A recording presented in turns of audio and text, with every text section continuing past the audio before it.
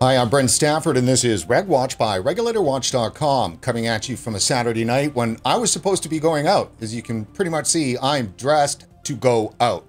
Instead, I am pissed off, and I have brought a guest on with us to talk about this. And this is the Wuhan virus, obviously, we're talking about. I've got John Glauser here from Demand Vapes, our anchor supporter, but he's not here on Demand's dime. He's here as a political contributor for Regwatch. For those of you who don't know, John is one of the most read people I have ever met. And if you thought I knew a lot of stuff, this guy puts me to shame. John, thanks for joining us. You give me way too much credit, Brent, but I do enjoy these discussions. Well, and they're important discussions too. And, really we're looking at a breaking reg rant here. We're going to, go through the muck of all the stuff that's happened in the last couple of days. And really what we're looking at here is a global public health move to shut down Western society. You can't call it any other way. So if you vape, the Wuhan virus hysteria represents a clear and present danger. If you value freedom, then the Wuhan virus hysteria is the beginning of the end. It's as simple as that. And that's what we're going to talk about. John, what do you think? Do you think that the Wuhan virus is much to do about nothing, or should it be taken as seriously as the public health movement is asking us to do? So I want to answer your question by bifurcating two things, right? You have your actual health, risk assessment to a certain group of people in our society where it is, yes, it absolutely 100% is a threat. But from the perspective of the way public health is dealing with it, to say that it's that level threat, no, I do not agree with that whatsoever. I think that it is mainly being used as a tool by public health to ultimately gain control over us as a society. And how are they affecting that, do you think? I mean, here's the thing with the Wuhan virus, in my opinion, the coronavirus. It's a problem that we need to deal with as a society, as individual people. Everyone should be diligent to take the right steps to make sure it doesn't spread, that we take care of the vulnerable in society, the people that are really at risk. But the key word there is individual, in my opinion. And that's exactly what we're getting away from. From a public health standpoint, it's just, let's throw more money at it from a government approach. Let's bring everyone under this scared ideology that they need to listen to what we say. And it's good that we listen to sound advice. But the question is, where does that lead? And that's what the scary part is. And I wonder, too, as well, why we're supposed to believe public health. Now, obviously we've been covering vaping for 4.5 years. This is, I after what happened with the lung illness, there is nothing about what's happening here today that shocks or surprises me. And it's pretty much, here's another pretext for in which them to lie and snatch power. And what's so scary here is that, like, we have, and everybody has been getting this kind of stuff. So I get, Bloomberg's feed, and it coming across from Bloomberg today, it was just a litany of one after another of horrible messages from Bloomberg. One of them saying, the way that people shop, travel, and work is going to change forever. And I mean, what kind of a message is that?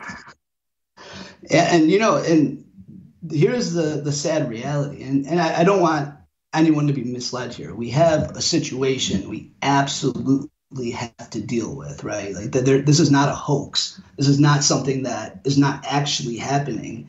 But the question is, and I think vapors specifically are very cognizant of this, going through the whole lung issue, lung scare in Valley, is, based on what they're telling us, how do we extrapolate what's really going on and what the necessary kind of precautions we need to take to make sure we're not just taking what's fed to us from the media and saying, wow, this is a situation. And it's very apparent that the public as a whole has a lot of trust in our public health system and how it's communicated to us. Because if you go to any grocery store anywhere in this country right now, I don't know what Canada looks like, but the shelves are empty.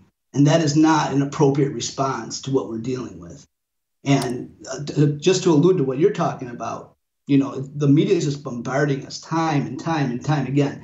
Everything's going to change, and they're talking about distant future here. And like I said, that's my biggest fear when we're talking about government interfering in our lives. The fact that they're already laying the framework to say this is going to be something we have to deal with for years, maybe decades, and it's only going to get worse from their perspective because it gives them more control. And that's what I think the biggest threat is here. Now, would you agree that public health is more than just what what the pretense is of it being, just about science and just about making sure everyone's healthy? I mean, I think we all know that they represent a totalitarian trend or streak in humanity. I mean, you don't go into public health unless you really do desire telling people what to do and how to live their lives. And quite frankly, must get a little bit of a kick out of the power of the state that you can deploy in order to coerce that behavior the way that you and the experts have decided. Yeah, and no, I absolutely agree with you, Brian. And public health is something we need to be very wary about. Like, I encourage everyone to not only look at what we're being told in this country, but look at how other countries are reacting to the situation. Compare them, use critical thinking, use common sense to try to figure out what's really going on here. Because if public health was really doing the job that they're supposed to be doing, which is to be protecting the public health, we would not be seeing the reaction we're seeing now. Obviously, they're doing something wrong. It's, like I said, very apparent in the results of what's being communicated to us. And that's totally true. I mean, I'm going to be just straight up about this now. 4.5 years of covering this story from the vaping side, where we've really been examining what public health means and what the progressive movement means, what they're looking to do, what they're trying to achieve in terms of social engineering and to create better human beings amongst the likes from a community and a collective, as opposed to staying right the hell out of the way and letting individuals develop and build society. Again, people do need to remember that those that are on the conservative or libertarian bent, or let's just say not left, right? It's not that they don't appreciate community. It's not that they don't see the value in that. It's not that they don't even see the value and the reason why government exists and why the state must take action that is collective in nature. Of course we get that. I mean, it's only the left that paints us as heartless people that don't understand that. But what's different, though, is that we believe that communities are built from the bottom up. At bottom, communities are built from individuals and families. And it's not the society first, and the individual must always relinquish to the betterment of society. Yeah, and Brian, I cannot agree with you more. And I would make the argument that that's really the only way to deal with these types of problems, right? I mean, even if you look at the messaging, the messaging is there in this cryptic public health kind of dilemma they put us in. At the end of the day, they're saying we need to act collectively as a whole, correct? Like that's what they're telling us. Everyone needs to do their part. How do you make that happen? Every single individual needs to take the appropriate action to get a good outcome. And that's where it starts. And I think that's what's so important to realize here is, as individuals, instead of me saying, I want the government to handle this for me, I have to ask myself, and this would benefit society as a whole if everyone did this. What can I personally do for me, my family, first and foremost? And then from there, how do I be responsible in how I act to make sure my community is protected? And that's how we have to concentrate on the individual. To think that this huge federal government is going to come in, sweep in, and take care of all our problems for us is just a pipe dream. And that's what they want us to believe, because that's what gives them their power. So, and I think you hit the nail right on the head. When people say that conservatives or, right-wingers do not have empathy or they don't care for society, I would make the argument that, fundamentally they care more than anyone else, because, that understanding that the individual needs to have that responsibility for themselves, it just organically turns into a good society that is not only responsible, it doesn't get out of control, because every single individual is taking care of their needs. And by default, those needs turn into a healthy society that is vibrant and will flourish. No, that is totally true. And conservatives is a bad word for a lot of people because they, excuse me,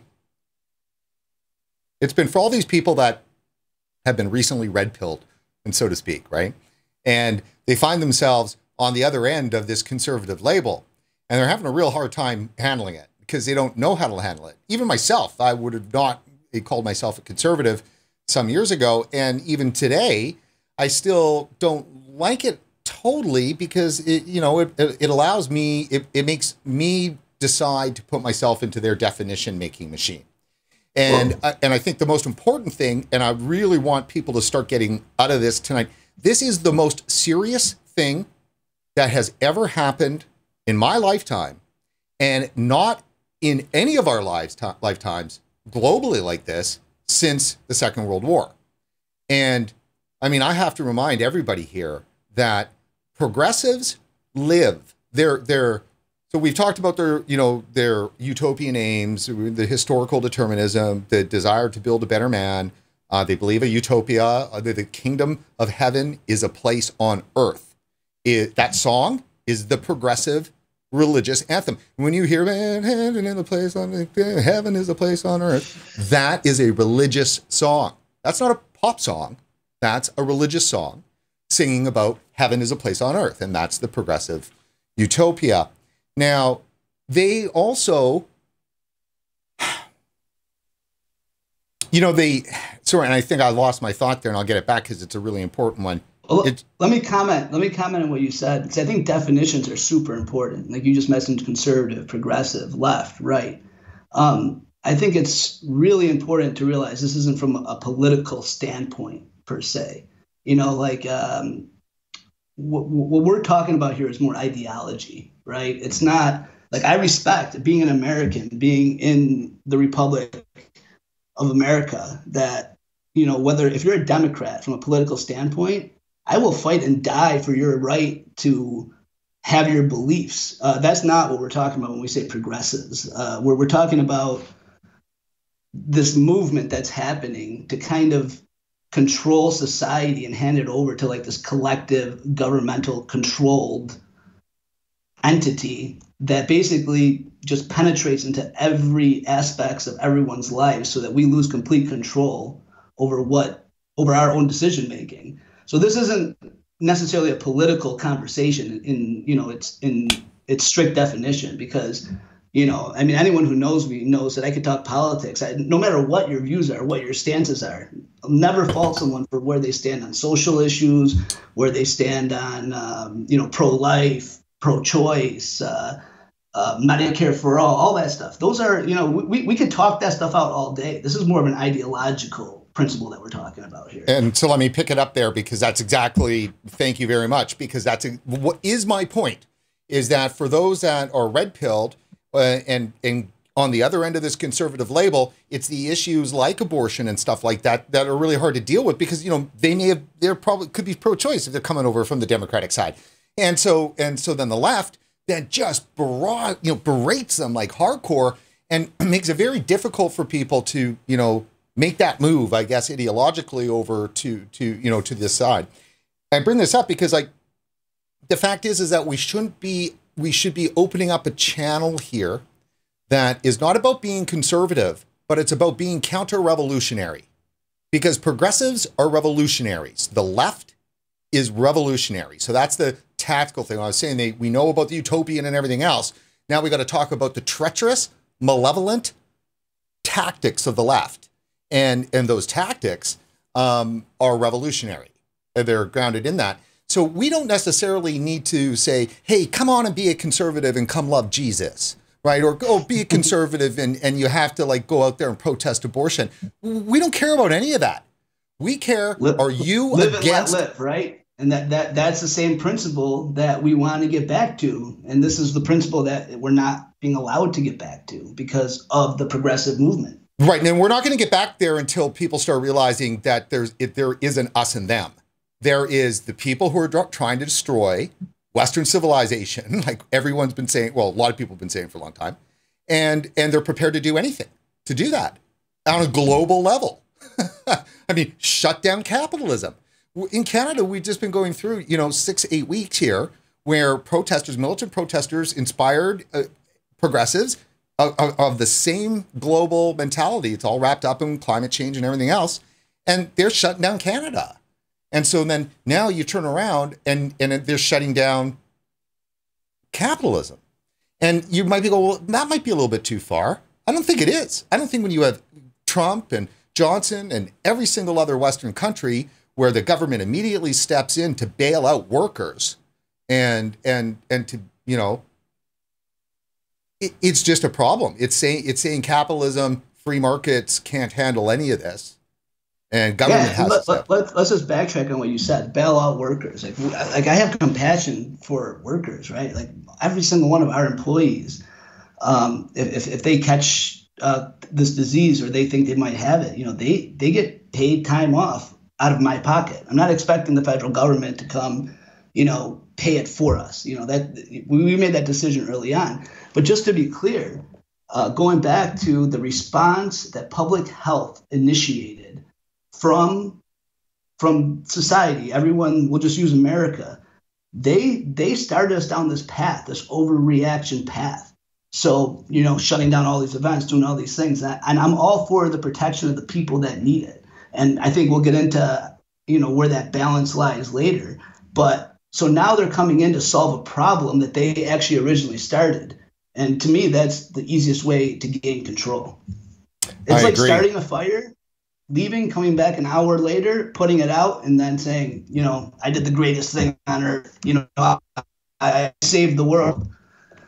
The left loves to start fires and then scream there's not enough resources to put them out. And then, more. And every single time it's about growing government and growing power. There's no doubt.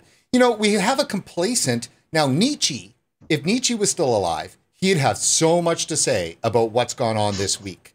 Because basically the herd has been mobilized into following along with this story.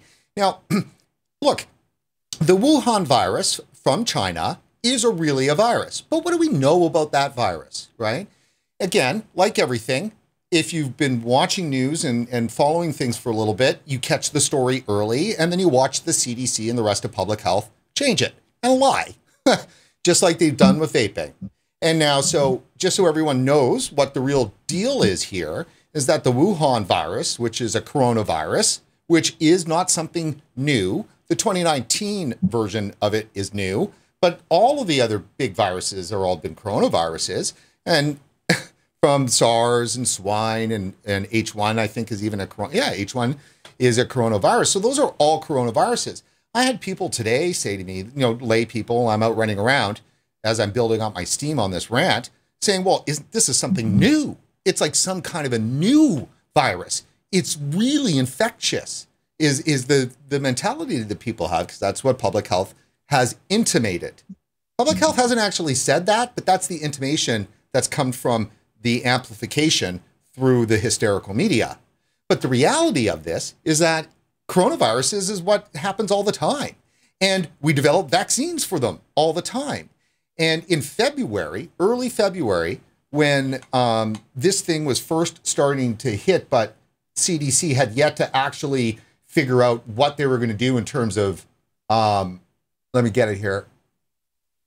Before they could actually figure out exactly how they were going to, I think, capitalize on all of this, they were pumping out stuff that was saying that a vaccine is not going to be available for a year and a half. That was the headlines on New York Times and stuff like that. So you're in February. This thing, we hardly even know. It's not even touched the US yet. And the CDC and public health are out there saying there isn't going to be a vaccine for a year and a half. That's and this is the crazy thing about it. And this is where it's hard to talk because I have to be very sensitive, because there's a very real risk to a part of our population that needs to be taken care of. And me as an individual, I need to act responsibly to make sure that, I don't infect those people, that they, like my grandfather, who's still alive, he's 95 years old. Okay. He not only needs to stay away from this virus because it would most likely, well, not most likely, he would have probably a 15 to 20% chance of dying if he contracted it, but it would probably be not a pleasant experience for him. And on top of that, you know, not only do I have to ensure as his family member that he stays away from where he needs to be, not to come in contact with a lot of people, but there's also a social aspect to this. No human likes to be tied up in a room by themselves for months on end with no interaction. So as a family member of his, I need to make sure that I'm giving him attention. I'm talking to him. I'm calling him. You know, maybe not interacting with him one-on-one because I'm putting him at risk by doing so.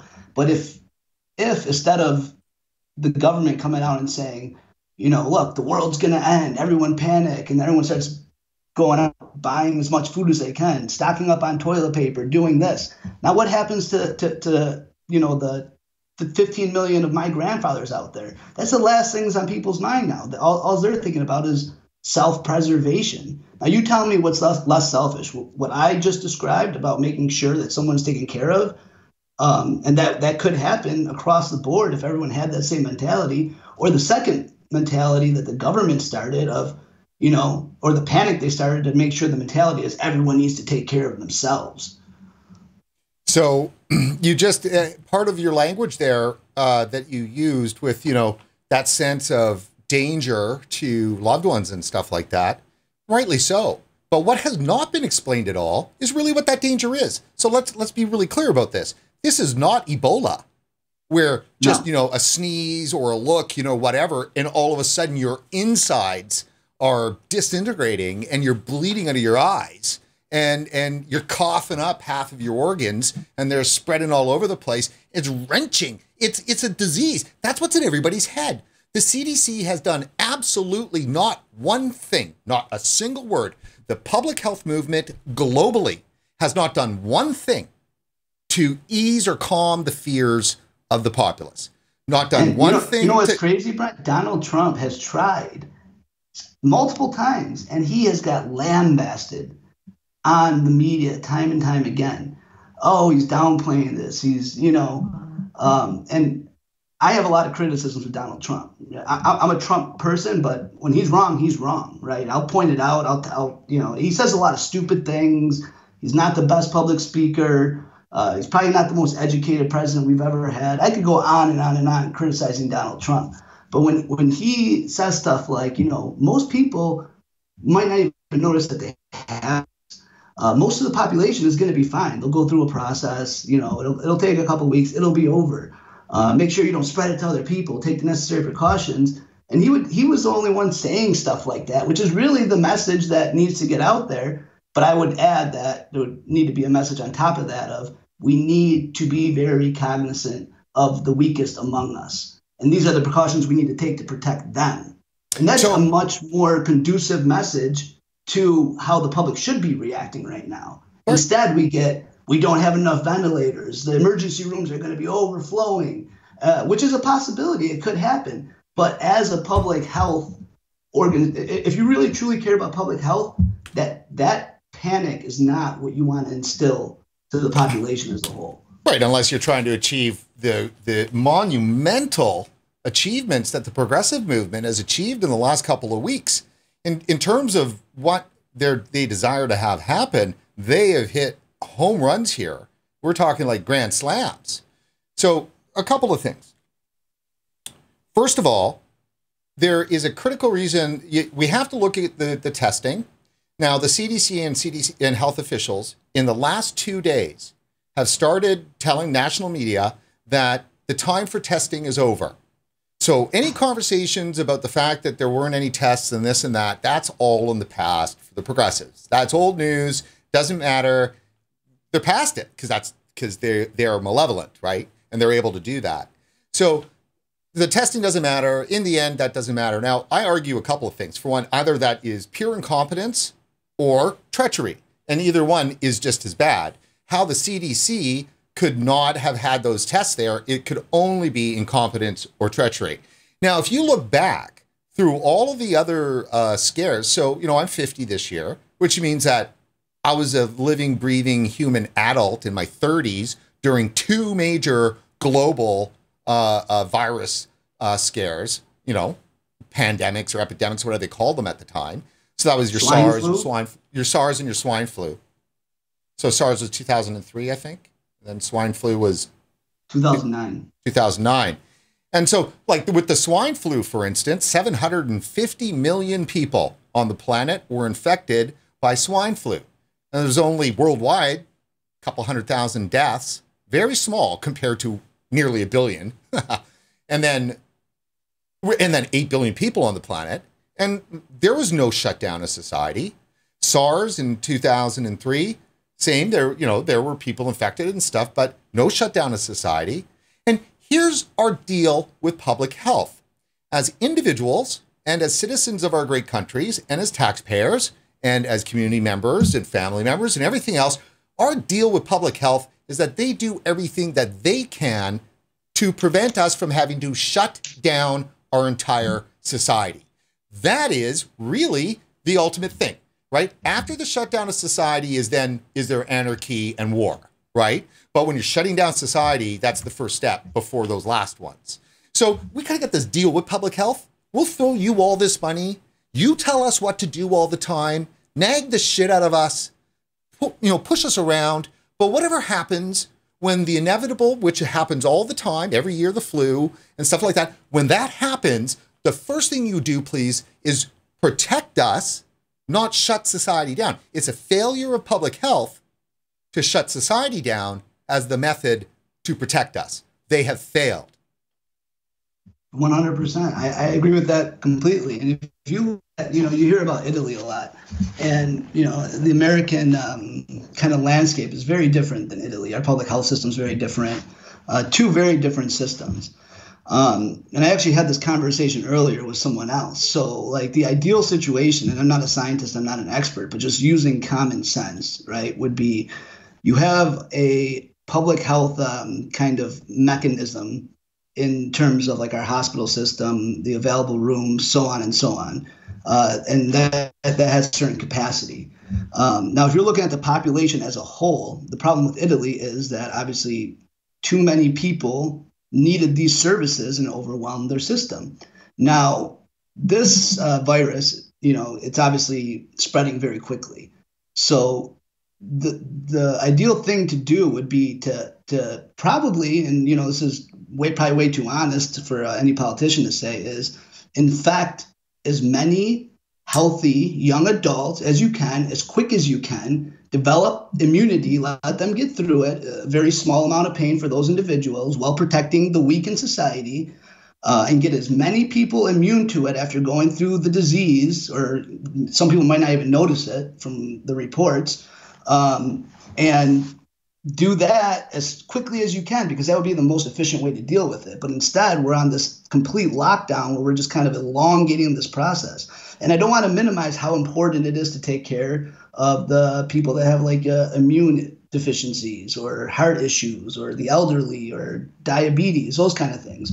Those are the people that really we need to concentrate on protecting. But for 99.9% of the population, or whatever the number may be, it's not that big of a deal if we take care of those people. And the quicker we get through that process, the less our economy suffers, the less people have to worry about this virus in the future. But now we're in a situation, in my opinion, where it's just going to be this long process that our government, our public health system has complete and utter control over the narrative in our lives. Yeah, and it legitimates, public health. If you're a vapor, right, and even obviously following just complete, destruction, science and truth that comes out of public health, the same public health people. I mean, this is WHO, this is CDC. I mean, this is FDA.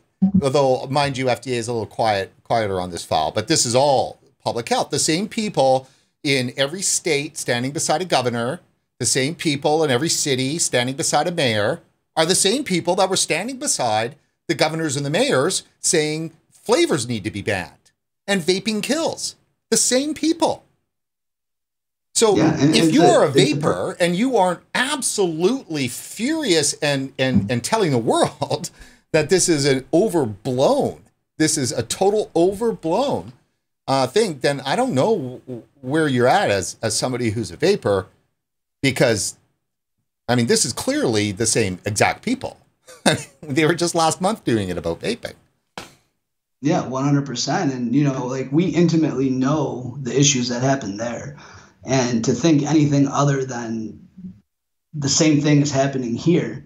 And I'm sure the truth is in there somewhere, just like it was in that situation, right? But the public as a whole doesn't dig or look into what that truth is. So if people don't look at this whole situation or the messaging that we're getting with some level of skepticism, if they follow the whole Valley scare, I mean, I would say that's just kind of, you know, I mean, I have no explanation for it. You know, well, there's no other citizens that are more, John, there's no other citizens that are better prepared to talk to other citizens about this than the vapors that have gone through following the Valley issue, because nobody else is going to have any idea about the mendacity of CDC and the rest of the public health.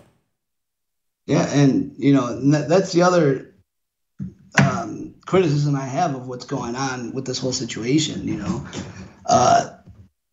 the president's getting a lot of criticism, for example, for caring about the stock market and the rich, and that's all he cares about.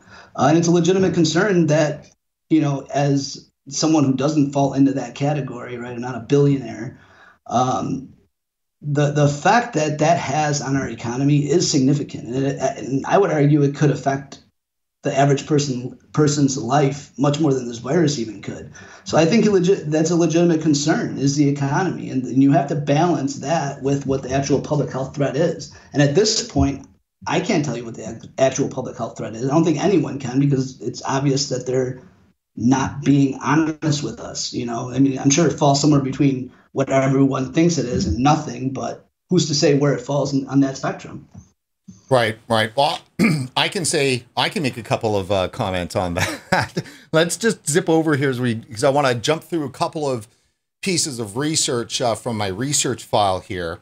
This is from just January 24th. So for most people, this would be like this is well before anybody was talking about it. This is the dailymail.com out of the UK, obviously one of Britain's largest newspapers, and obviously the more common sense orientated one. China built a lab to study SARS and Ebola in Wuhan, and U.S. biosafety experts warned in 2017 that a virus could escape the facility that's become key in fighting the outbreak. So already in January, so here's what's happened, and I can report this on behalf of Regwatch and our reporting, and from listening to reports, early ones from Tucker Carlson, some from the Epoch Times, and interviews from Chinese nationals in Hong Kong and Taiwanese nationals in Taiwan, and watching this stuff in real time in January and then through into February. What we had happen here is that this facility in Wuhan, China, is the top, and it's called Wuhan CDC. So it's the WU CDC, Center for Disease Control in China. This particular facility is the top facility in the Chinese CDC system, the Wuhan CDC. It is the lab that does all of the work on bioweapons for China. It's the lab that does all the work on Ebola and coronavirus. It's it. And it's only a short distance, a couple miles, away from the meat market that the mainstream media had everybody believing at start this was just about the Chinese eating weird food like armadillos and stuff like that. And that's how this thing happened, which was the first black flag, or whatever you want to call it, from the conspiracy side of things. That was absolutely not right. It was a complete hoax.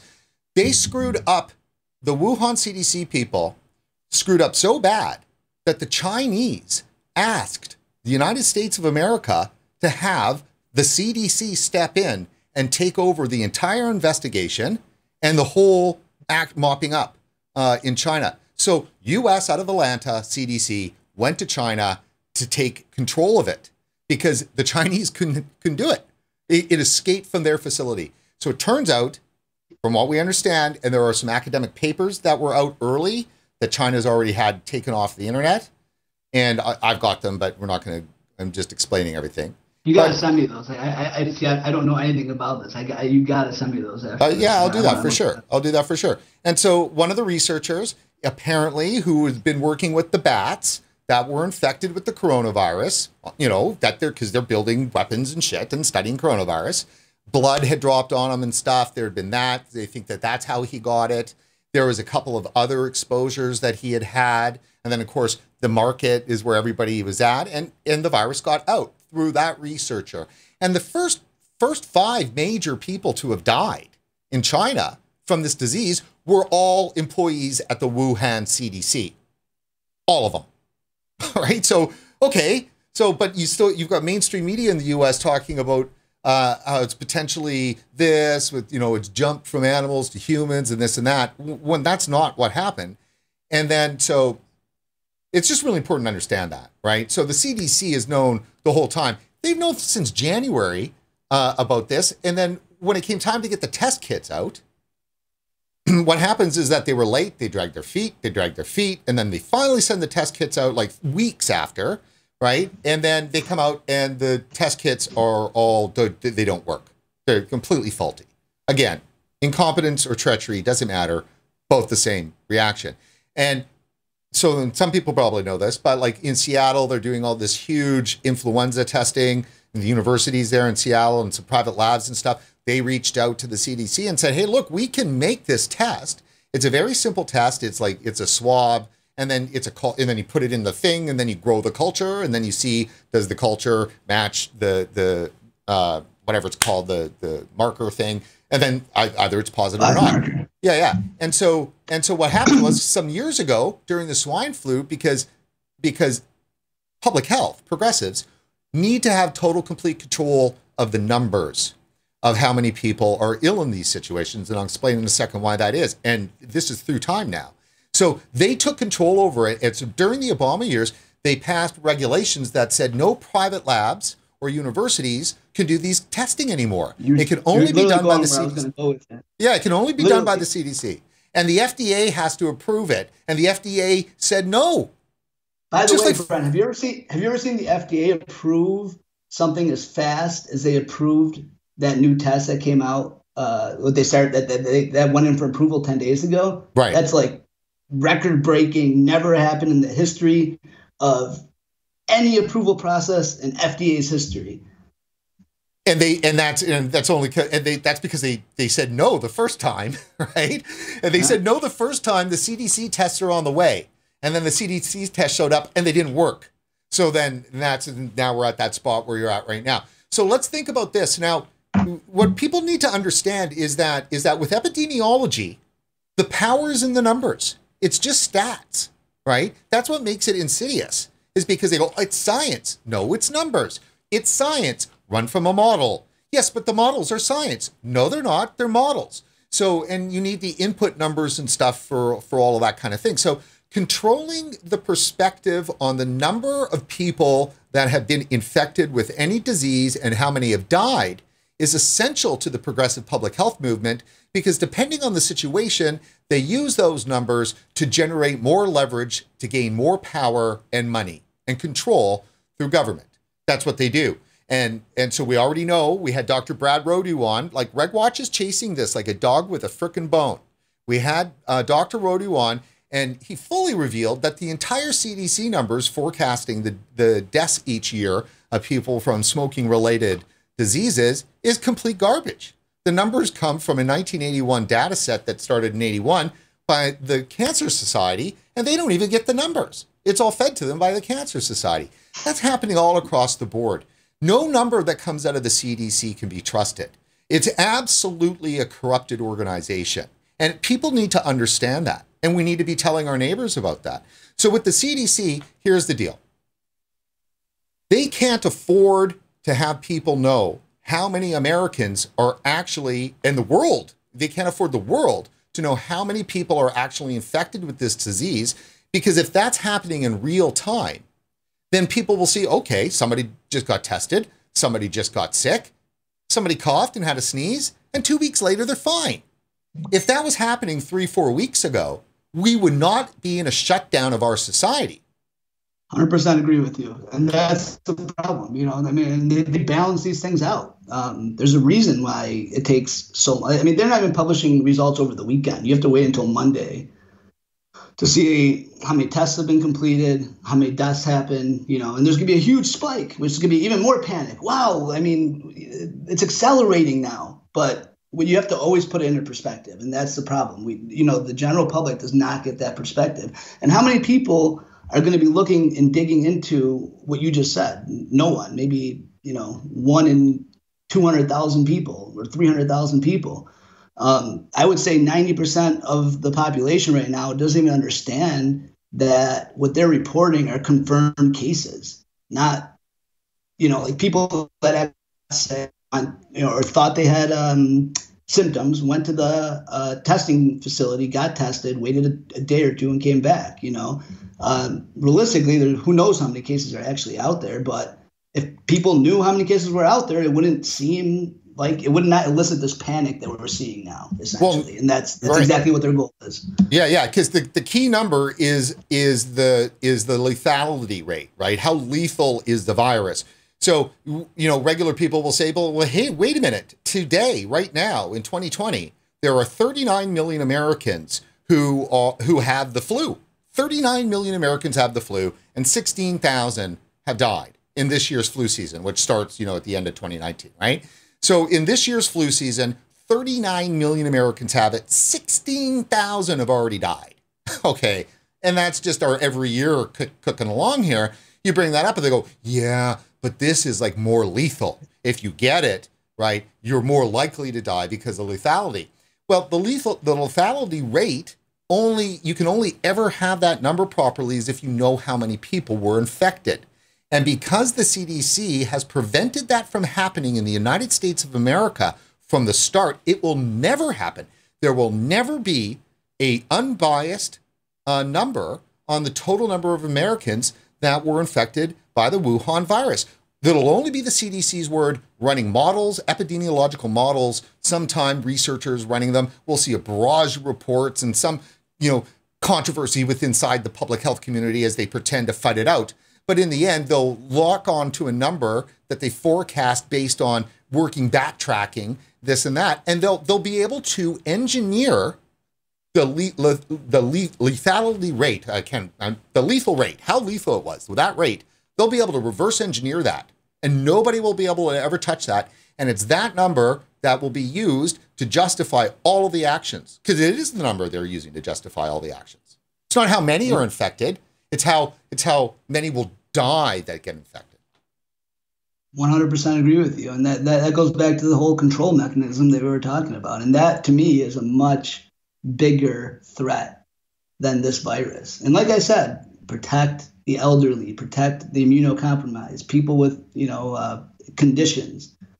Keep them at home. Don't go near them. Keep them entertained. Make sure their mind is in the right place to stay in that area they need to be. But the population as a whole, just crazy that they're shutting down entire events, doing all these things. And it's literally a response that they themselves elicited. So let me thank you for being such a great co-host here on the show, because you just did a great segue into the next point that follows along with what I'm saying.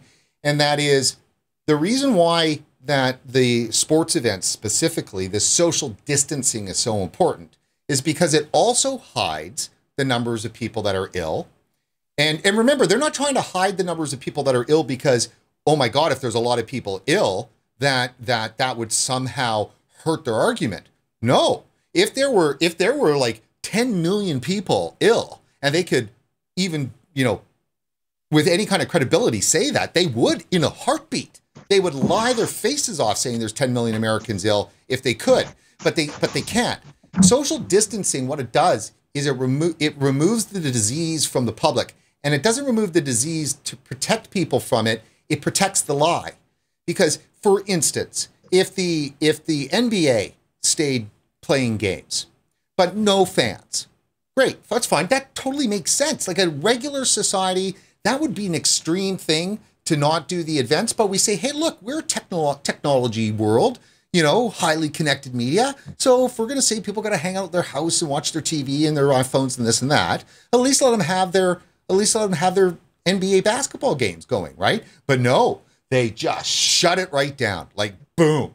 And it was right after, that player, touched all the mics and made that joke and everything else. Well, this is weird. The reason why this is really important for me to bring up, so you've got players playing but no fans. Everyone at home worrying about this whole thing, and they're taking power. Well, you watch and the media is going, and LeBron James, say gets coronavirus. All of a sudden, he's pulled out of the game. He's out of the game, and that is like global news, right? Every media organization on him. Now, all of a sudden, we're seeing interviews with somebody who's got coronavirus that people in the world respect and trust and hold him credible.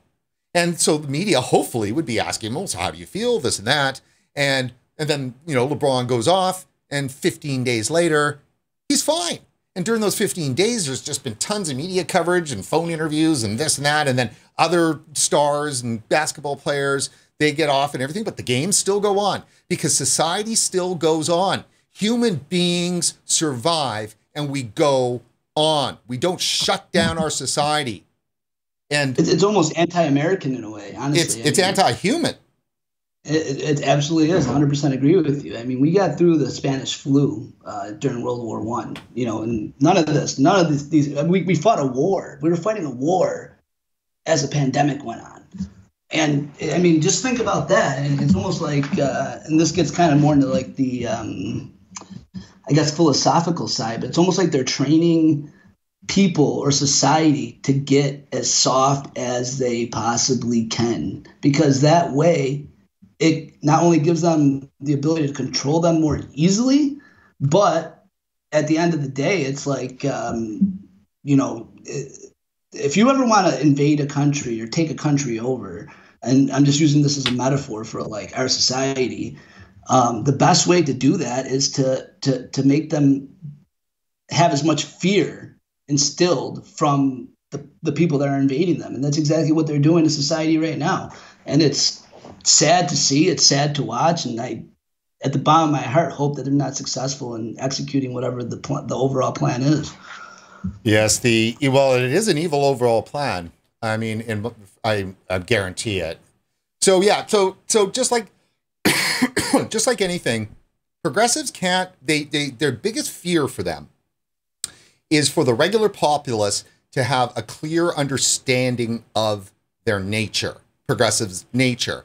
So they do. So they're doing this right now in coronavirus. But let me explain though how they've been doing it in a much larger way for a longer period of time, because it's a direct connection to why they're so fascistic in terms of stamping out history. So the progressives can't afford current population to ever understand that through history, we're always the same people. We're the same people. Like, human beings don't change. We've got the same faults, the same needs, the same desires, the same everything, right? Treachery, capacity to do great evil, all of that stuff has been the same. And their lie is that they're making better human beings, and they've been in control for some time. And it doesn't seem that they're not actually achieving any goals here.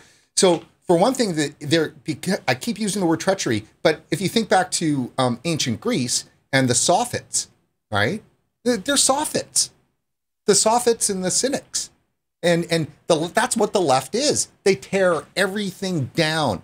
And so if you were to continue to educate people about the classics, they would see that these treacherous people I live with that are around us are the same people that Aristotle is talking about, right? In ancient Greece. And you go, oh my God, 2,500 years ago. So they can't afford to let people understand who they are. And it's funny you bring that up, Brian, because I always thought that the Julius Caesar, it was always the best representation of this, right? In Shakespeare's play, when Brutus stabs him in the back. And that's like the perfect analogy to exactly what you're talking about. They they elicit this like trust, like that, you know, like that we're all on the same team. Public health, every, you know, we have your best interest at heart as a society as a whole and you as an individual. But all that does is put us in a position so we don't pay attention, and they ultimately just come by and stab us right in the back. Oh yeah. Yeah, that's I couldn't put it better myself. The stab in the back is for sure. You know, they for the history that they can't erase, for the statues they can't tear down, and for the books they can't burn, they apply the feminist lens to it, which is the problematized. Then it becomes problematic, right? And so they've actually taught all of these people that live today that the only way that you can consume anything from our past that they have not already been able to erase is only from the oppressor ideology frame. And so that's what's really crazy. And what's happening now is definitely a part of that whole process. And we need to figure out a way to shake people into some sense to understand that these people can't be right. And there's one, and the one point, and then I'll hand it to you, is that the problem is going to be is that there's not going to be bodies in the street. There's not going to be morgues overfull, right? That's not going to happen. And so in the end, none of it's going to happen. And what's going to happen is public health is going to say, that's because you gave us the power to do what we did. And that's why we need more power, because here we just showed it to you. So we're in a catch-22 situation here. They've lied. This is a serious virus, like many, and we should have had the capacity to handle this without throwing up our arms and surrender. And they've stolen power that like precedent-setting power. And so what do we do after? Because they're going to just point to the fact that there are no deaths in any grand number as their success. And look, just because I wanted to kind of parlay off of what you were saying, and this motif kind of ripples through everything we see in society. You know, like touching on the touchy subjects, transgender people, if you look at closing the border, building the wall, we hate Central Americans. I'm half El Salvadorian. The oppressor that you're talking about, right? Someone to point the finger at. They're homophobic. They're anti-woman. They're, xenophobic. And let me just like put this right on the table right now. I have an appreciation and a love for every single human being on this planet. I don't care if they're trans, gay, black, white, Hispanic, doesn't matter. They all have equal value in my eyes. But we get caught up in these arguments about how we have to overhaul our society because white supremacy is this big problem in America. And it's that concept that you're talking about of the oppressor. Like, these aren't real problems. Like if you had to write a list of all the problems that we face in our daily lives, where do you think white supremacy would fall on that list? Probably, 10,000 down on the list if you were being intellectually honest with yourself. But that's like one of the main arguments that we see in the media and you hear people talking about or arguing about. And when you put things into perspective, it's like, why? Why is this something that people are even discussing? It's not a problem. Like, people generally, not even generally, I mean, it's just human nature to be social human beings. It doesn't matter if people are different colors or different thoughts or different beliefs or, but it keeps that same agenda up of always having an oppressor. You need to have something to pit people against each other. And what does that do? That allows this agenda that's going on in the background to take control and ultimately control everyone's lives. And, and no one ever wants to talk about it. Yeah. And people do need to. They've done such a good job of shutting down that ability. So we're just rolling now here on an hour live, and I'm conscious of, I want to make sure that people have Saturday night. And I know if the videos are too long, people shy away from watching sometimes, but there's so much here that, obviously we're going to be talking about it. I just want to let everybody know that tomorrow we have a scheduled show with Aaron Gunn. Great young guy who's a conservative, a firebrand, which I love that word. We need to steal that word back. It's not such a bad word. and we need more Let me conservative say something about firebrands. conservative. Like a conservative is not what people define it as today, right? If a true conservative, whether I'm like, there's two different definitions that I would classify as. Your political definition, which is just one simple thing. You know, you want to conserve the Constitution as it was written at the time it was written to govern our country. Absolutely nothing wrong with that. It doesn't insinuate, you know, you hate other countries or you're racist or any of these things, which I would, you know, and our government's gotten so far away from that, it's crazy. I mean, even if you look at our industry, the FDA shouldn't even have the right to regulate these products in any way, shape, or form. I mean, if anything, it should be a state issue according to our Constitution, right? I mean, it's like insane. The Constitution tells the government what they can do.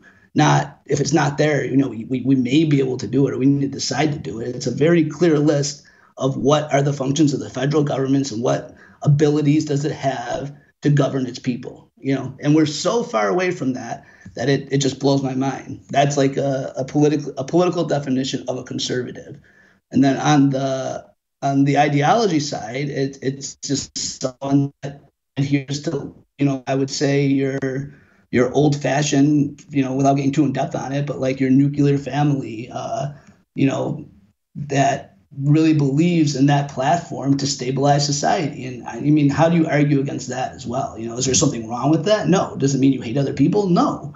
But again, the concept of the oppressor that we always have to go back to, you have to have something to fight against. So they take these things that have absolutely no bearing or there's no argument against them, and they turn them into issues so that people just don't want to interact or they have something to fight about with each other. It's just a huge distraction.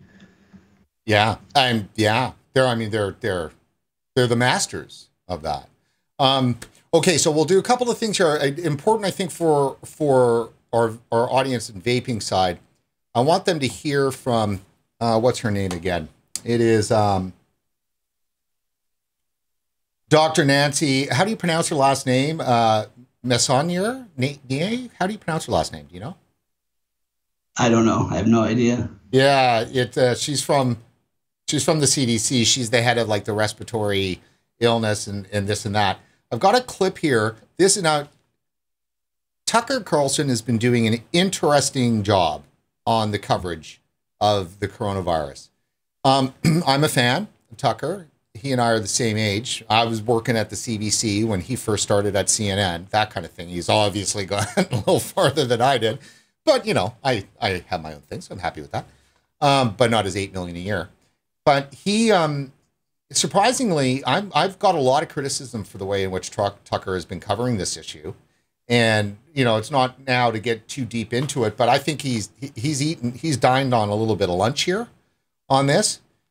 However, he's been early. So this is from February 25th.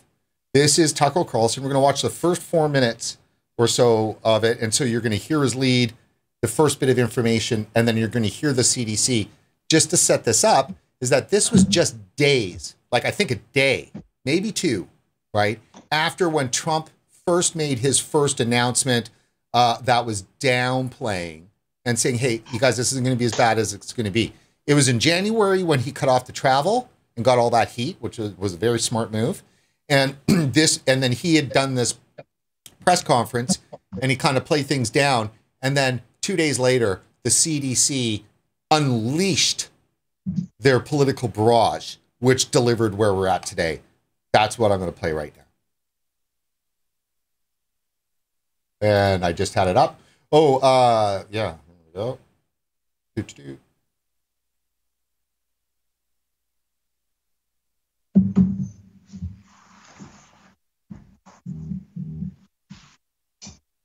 Okay, I have to make sure for everybody that I got audio happening here.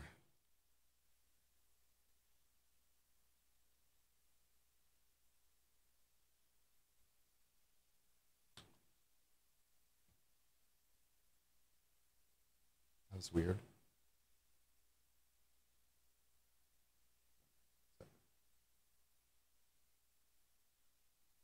Officials warned Americans to be ready.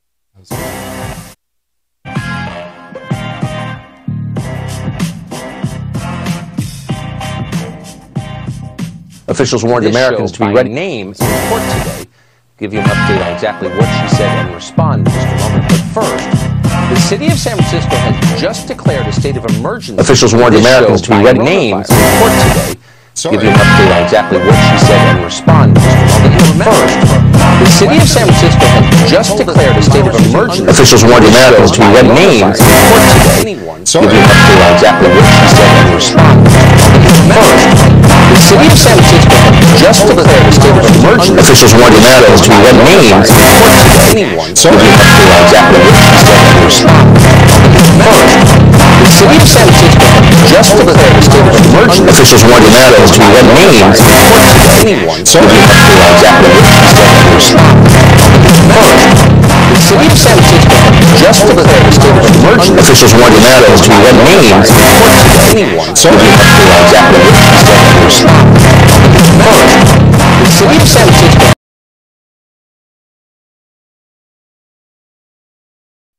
All right, apologies, guys. Jesus.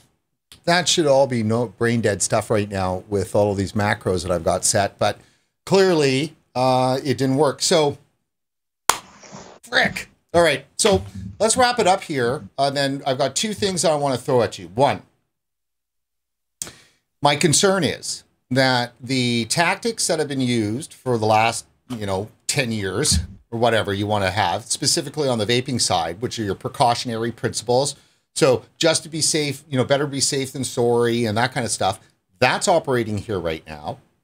And then we've got the other principle that's like, okay, well, if you want to be an individual and do whatever you want, and it's the Ben Shapiro rule, as long as when you're flailing your arms around, as long as you don't hit anybody, you're allowed to do that. But as soon as you hit somebody, then the state and stuff can pile down on you and you're toast. So on the smoking side, it was the secondhand smoke that unlocked that principle that allowed them to remove the civil liberties of people who were buying a legal product and wanting to use it, where other people who owned private property were quite happy to let you use the legal product in, but because it was doing harm to third parties, they were able to do that. So it's that principle right there. Now that principle, I fear, is going to operate with vaping with regard to the coronavirus. Here's why. So vaping comes down to the lung. That's it. It's all about the lungs. And the absolute craziness that all the body part orgs, and specifically the lung and so forth, in public health have, it's all about the lung. And when you talk to any of these fanatics and you go through all of the argument, and so many vapors will recognize this, you can go through the argument with them over all the way down to the bottom and answer every one of their concerns on everything from flavors to gateway to stuff with real research all the way down. And then at the very bottom, they go, yeah, but you're still putting something in your lungs. That shouldn't be there. All right. That really is in the end, the fanatical thing where you nuts, you're putting something in your lungs. You don't even know what it is. And so what's going to happen here is the ventilator issue. So at some point, vaping is going to be arguing in the next 12 months, in the next 6 months, or the next 3 months, or tomorrow, right, to have, some help and to keep the industry alive. And they're just going to look at you and go, we're not spending resources for you to put shit in your lungs that nobody knows what it is. This is your lungs we're talking about. We've got 80-year-olds that don't have ventilators that we're trying to keep live from coronavirus. Kind of a disgusting human being are you? So if there's no so there's an easy argument to be made from public health. And maybe I'm the first to make it. Sorry about that. But this is my job to do that, is to let everybody know. I had the same discussion yesterday. Did you? With someone. It's funny you brought that up. I hand it to you, please. I mean, it's a perfect storm. I don't know what else could go wrong. It's gonna be a tough battle, and that's why I think it's important we have these types of conversations, because, like you said, that precautionary principle, you could literally take any right away from anyone you want using that principle. And I would say 60 years ago, 70 years ago, that wasn't even on the table as a function of government. And just so slowly we've got to that's the norm. And it's only going to get worse. So, I truly believe that there has to be a fundamental change in how we as human beings look at the world around us and interact specifically with our public officials to change this narrative. And it's not going to be easy, but that's a fight that's extremely hard to win. I mean, just that argument you just made, what rebuttal do you have against that? But at the end of the day, the only reason they have that argument is they have too much power. That's exactly it. That's exactly it. And, deeply for them, it's connected into something that's really deep. And what a lot of Americans don't understand, and the rest of the world doesn't either, of course, but public health is an American invention. Obviously, it's progressive. So there's a connection with Germany in the late 19th century. That's the origins of progressivism. But American public health is an American invention, and it was invented really to combat infectious disease. That's exactly what it was invented for. In the UK, epidemiology was cholera, but in the US, it was yellow fever. And that was a real disease that for 40, 50 years wiped out Americans in the tens of thousands. And nobody knew where it came from. And eventually it was tracked down to being a mosquito. But, the mosquitoes infected with yellow jack coming up from Panama or Cuba or whatever, with the sugar, the slaves even or whatever on the ships, they come into New Orleans and they come into San Francisco and they would bring yellow fever. Now, and it would go up the Mississippi River and it would annihilate tens of thousands of Americans. And this would happen every dozen years or so. And so this was where public health really got its start. And now we're talking about a disease that America has a huge understanding of and a history of it that nobody knows because they don't teach history. And you certainly don't want to teach them about, that the yellow fever, right? Because then it would help anesthetize the population from the hysteria. And so yellow fever is real. That's real. It would lessen the panic. It would lessen the panic response that we're having right now. Right. That's exactly what happened. That's why there's this kickback about, don't compare it to the flu. That's all you hear in the media, right? But they're taking these numbers and manipulating them. And, I always want to reiterate this. There is a real danger out there to certain people. And even, you could say a tiny danger to the population as a whole even, but not to elicit this type of response that we're seeing. And that's ultimately what the dilemma is here. And that's what we're fighting against. Not saying it's a hoax or this or that. It's literally just a function of how this is being communicated and how society has been trained to react and to get the exact reaction they're looking for. That's what the problem is. That is totally true. And make sure that everybody knows that it's your job, certainly if you've got some understanding of the way in which that science has been so absolutely destroyed and how treacherous these public health people are, that it's your duty to talk to people and get them to try to understand, try to calm them down. And certainly don't be one of the people that are loading up diapers. I think that was your picture that I saw today, right? On Facebook. Was that you that put, John, the shots of the Costco people?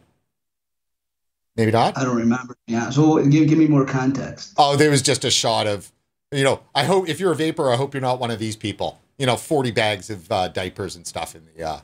Oh no, it wasn't me. That wasn't me. Oh, that's all right. So look, okay, so let's leave it at that.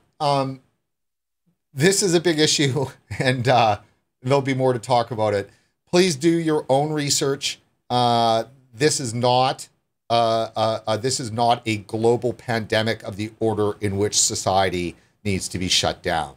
And it may be hard, but Trump is Trump's in a bind with what he's had to do. Yeah, just to reiterate, to do your own research. Just to make it as simple as possible. And this is kind of just emblematic of the whole situation. But look at what the U.S. response was to this virus, and then just listen to Boris Johnson from the U.K. and how they're reacting to this, and the difference there. And it's a huge difference. It's drastically different. And that will really give you an idea of how manipulative and controlling the media and our public health system is in this country. Yeah, the headline here, as Europe shuts down, Britain takes a different and contentious approach. Prime Minister Boris Johnson has largely kept Britain open opting for more targeted measures, a strategy that has startled some epidemiologists. Well, I say, go to hell, epidemiologists. You just push numbers around. Why would you be startled? And you're startled because you're having your power challenged by the head of a state. And oh my God, you can't have that. Yeah, and and just to criticize Trump, because people always give me flack for not criticizing Trump enough. Someone asked in the chat earlier, how did Trump get wrapped up in all this? Here's my answer. He didn't. Well, he did indirectly. But Trump's instincts, I think, were always right. Something is off, I think, is what he thought here. And you could tell in how he was speaking and his messaging. And this is what the media points out as contradictions, right? Like Trump can't control his administration. And ultimately, I think, this is what my main criticism of him is he's not following his instincts. I think it would be a very different response if he was. He's listening to these bureaucrats and these public health officials and, succumbing to the political pressure to have like this shock and awe response. He's human, right? But I mean, if he had a stronger will, I think he would follow his instincts. And I think we would have more of a metered response, just like the UK took. If he wasn't so susceptible to all that pressure, not only politically but from the public health. Well, they've tried six ways to Sunday more than with any other president to remove him from office illegally, corruptly, maliciously. I mean, all the different things that they've done. I mean, the senators standing in the Senate during a judicial confirmation for a Supreme Court judge with a federal judge screaming that he's guilty of gang rape, right? On the floor of the Senate, as that's happening, and the media is all right behind it. It's done. These people, we need to sweep out all of these people. How that's done, I don't know. For the record, that's like the cleanest person that's ever lived. He literally like journaled his entire life. He somehow proved that 30 years ago that wasn't even possible because he was such a straight-edged, clean guy, and they're saying he's out there gang raping people. That absolutely blows my mind to this day. It's absolutely. And so then right through from all your Russia, your Supreme Court with Kavanaugh, and then you've got, the impeachment, which went nowhere. I mean, the impeachment finished, and it was days after that we started this hysteria. Not even months, not weeks, like days, right? So it's just critical to understand that. So let's leave it at that, John. I know that's a happy way to end our Saturday. Please, everybody, come and join us tomorrow at 7 p.m. Eastern, 4 p.m. Pacific to meet Aaron Gunn. And we'll be talking about what's going on in Canada a bit, but it's all wrapped up in this. Free speech is, he was, just had this major speech that he was supposed to give at the University of Victoria, and that was canceled. And it's all with regards to the whole Wet'suwet'en protests that have been going on here, which is militant activists trying to shut down Canada by shutting down its resources. And it's all connected. There's no doubt in my mind. So that's tomorrow. If you get a chance, our podcast is up.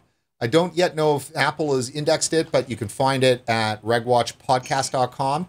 And we've got quite a few, about 100 or so of our last episodes are up, and then there'll be a couple hundred more that will go up. And again, as always, we can't do what we do without your help. And John Glauser here in Demand Vapes, our anchor supporter in the U.S. Can't thank him enough. If you have a chance to participate in any of his business, please do. And thanks, please. John. Really appreciate that. No, absolutely, Brent. You're more than worth it, man. You get the word out there. You have the best interviews. You get the right people at the right time. You're a valuable resource to our industry, and it's fair. You don't. You're not one-sided. You look at it from you take an approach that's balanced. If there's a problem, I know you'll point it out. So, I mean, I can't speak higher words for the way that you conduct your interviews and your business. Well, I appreciate that, John, immensely. Thank you. So just hang right there for 1 second, and that is it for this edition of Regwatch. And before you head off, please go to support.regulatorwatch.com. Take a look around, decide whether or not if you want to give us some money, and then do that. I will be updating that and adding, some of our other topics and expanding it into free speech and some of these issues around COVID. We'll be adding a COVID section to regulatorwatch.com. So when I'm saying doing some research, you'll be able to do a lot of that off of Regwatch as I migrate my research folders over into Regwatch. So the papers and all that stuff that we were talking about briefly tonight will be there. Again, support.regulatorwatch.com. We really could use your help. It is getting tight. A few bucks here and there would be great. Thank you.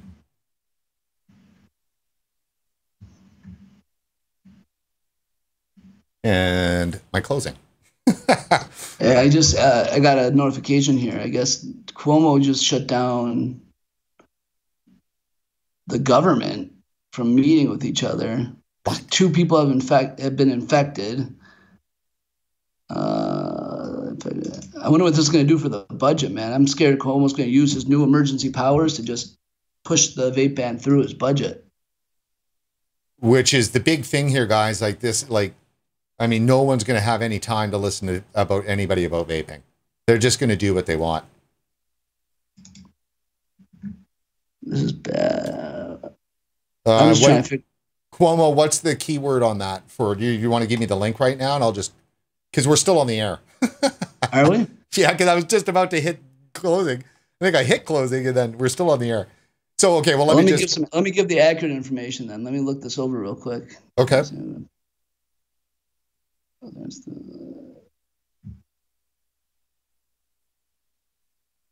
Yeah, these are. So they're only cutting off the public from the Capitol. So they're still going to be able to negotiate the budget just privately. You know, you'll have no access, will they?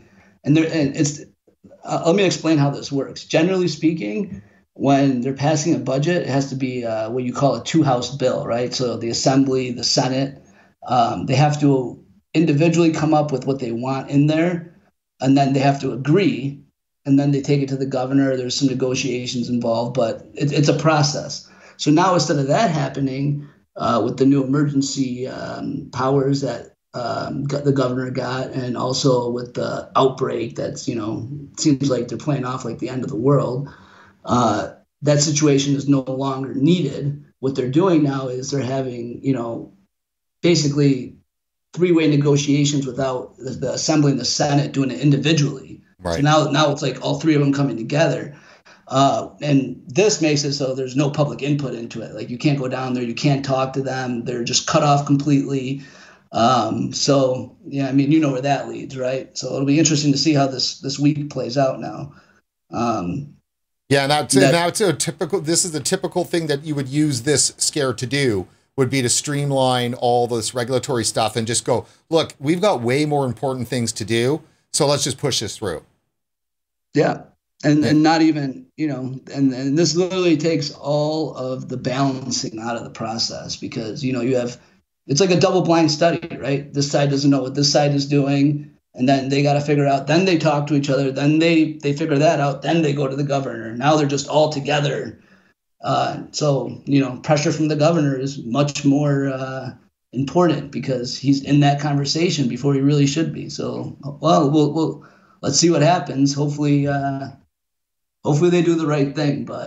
And this goes back to the fear we talked about through the whole show, right? It's that government control, that they elicit a response, they come and they save the day with how they respond to it, but ultimately what they really get is that power, and that's problematic, as is very apparent in the situation here. Yeah, totally. All right, well then, let's leave it at that. The advice that I've got as the cops are coming by here is to stay frosty, vapors, and stay frosty for the rest of you guys out there that want to fight for individual freedom and just some damn sanity and common sense out there. That is it for regulatorwatch.com for this episode, and we will see you tomorrow.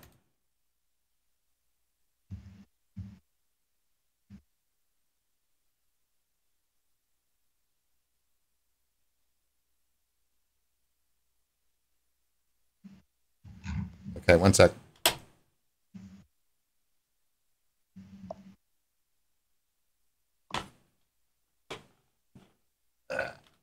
I have no idea why all of my audios stop working here. Unbelievable. That's all right, but hey, I got to fly, man. That went way too long, and Yeah, dude, go. You can go. We're off air.